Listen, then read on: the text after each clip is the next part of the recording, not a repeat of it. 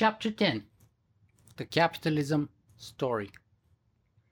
By directing that industry in such a manner as its produce may be of the greatest value, he intends only his own gain, and he is in this, as in many other cases, led by an invisible hand to promote an end which was no part of his intention.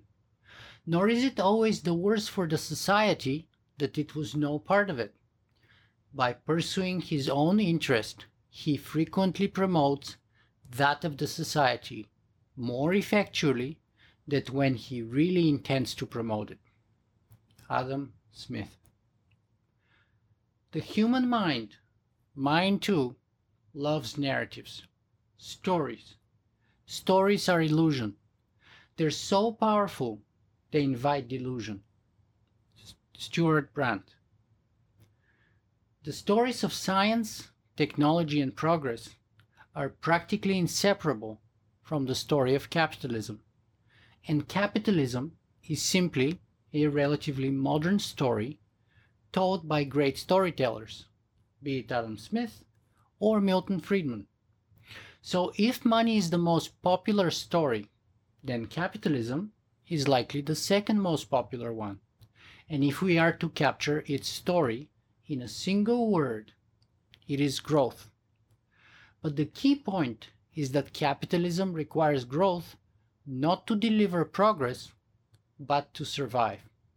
So if we hold growth, capitalism won't just hold, it will collapse. Therefore, growth is the goal, and progress is at best a byproduct. There are many reasons why capitalism requires growth to survive: competition, demographics, unemployment, inequality, credit, mass production, energy consumption, and so on. Fundamentally, however, capitalists go into business to make a profit. This means that if someone invests $100 of capital, they expect to receive back more than 100, and they're happy to repeat this process over and over again for as long as they can. Hence we call it capitalism, a self-sustaining system where capital gives birth to more and more capital. But if you start with 100 and end up with more than 100, we have growth, because it measures the difference between your starting capital and what you end up with. That growth, or surplus, is the return on capital investment. If there is no return on investment, there is no incentive to invest. So investment ends and the system collapses. It was Protagoras who first claimed that man is the measure of all things. Capitalism replaced this inherent anthropocentrism with the free market. So we can say that the free market is post-human in the sense it doesn't favor or put humanity in the center of its value system. Thus, the free market became the measure of all things, be it material objects such as agricultural goods, consumer products, the animals, the water we drink, and the air we breathe, or immaterial ones such as political, religious, and other ideas or services. Since our value system reflects and is derived from our story, and given that capitalism is our economic story, it is no surprise that growth has become the highest moral value in the realm. You want democracy? Make sure there is economic growth. Want political freedom? Don't choke off growth. More opportunities for women and minorities? It comes with growth. More high-paid jobs? Focus on growth. Less pollution? Don't impede growth. That's why Bill Clinton exclaimed, "It's the economy, stupid." In short, in capitalism, never-ending growth is the most fundamental requirement. Everything else, be it political, social, legal, or ethical, is based on it and is therefore secondary.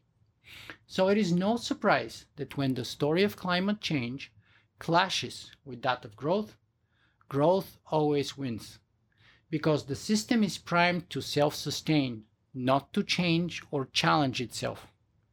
Furthermore, modern economics tells us that all products have a given value as well as an alternative substitute. And climate change, the environment, the animals, trees, rivers, and lakes, even human beings have now become mere products within our global capitalist system, all in the name of growth, measured and valued within the story of the free market. Capitalism is a complex story that gives birth to many other smaller stories, such as the story of money, supply and demand, the invisible hand, the free market, survival of the fittest, the lone entrepreneur hero, the myth of the self-made millionaire, the virtue of selfishness, egoism is altruism, the customer is always right, a rising tide lifts all boats, and so on. Those in turn have their own byproducts, such as short-term thinking, materialism, alienation, individualism, egoism, consumerism, planned obsolescence, environmental destruction, pricing everything but valuing nothing, and so on. Consequently, our relationship with life has stopped being mystical and never got to be scientific. It's economic. With one invisible hand, we save, and with the other, we destroy, all according to the laws of supply and demand, and the virtue of selfishness. Epictetus and the Buddha both noted that events have no objective value, and if we look closely, we ought to note that material things don't have one either. Regardless of whether we are considering events or material things, their value is subjective, for it is derived by and created in story, the story we attach to them. The reality is we dream of owning and are willing to pay because of and for the story, not so much the product. The evidence is plentiful, but perhaps best exemplified by the Significant Objects Project.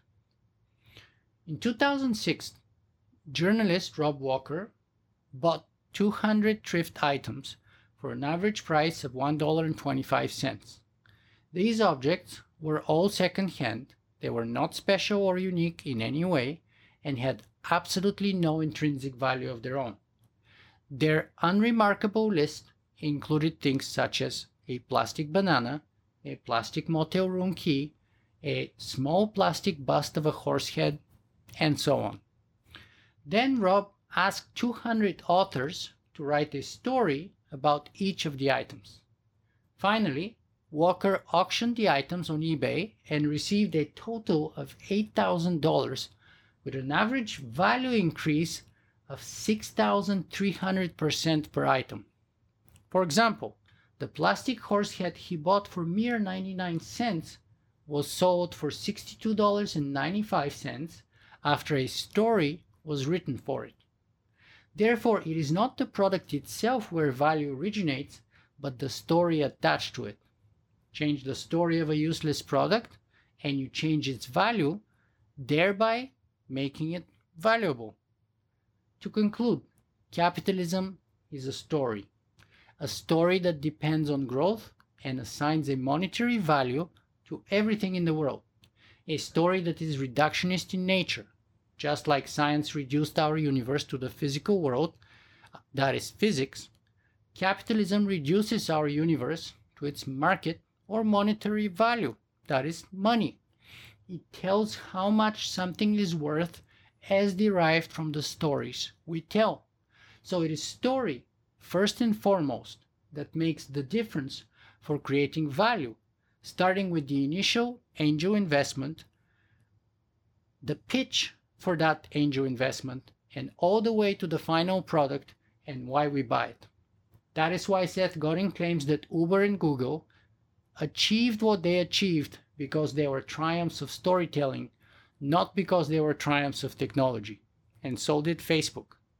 It is for this reason that Rolf Jensen also notes, the highest paid person in the first half of this century will be the storyteller. all professionals, including advertisers, teachers, entrepreneurs, politicians, athletes, and religious leaders, will be valued for their ability to create stories that will captivate their audiences.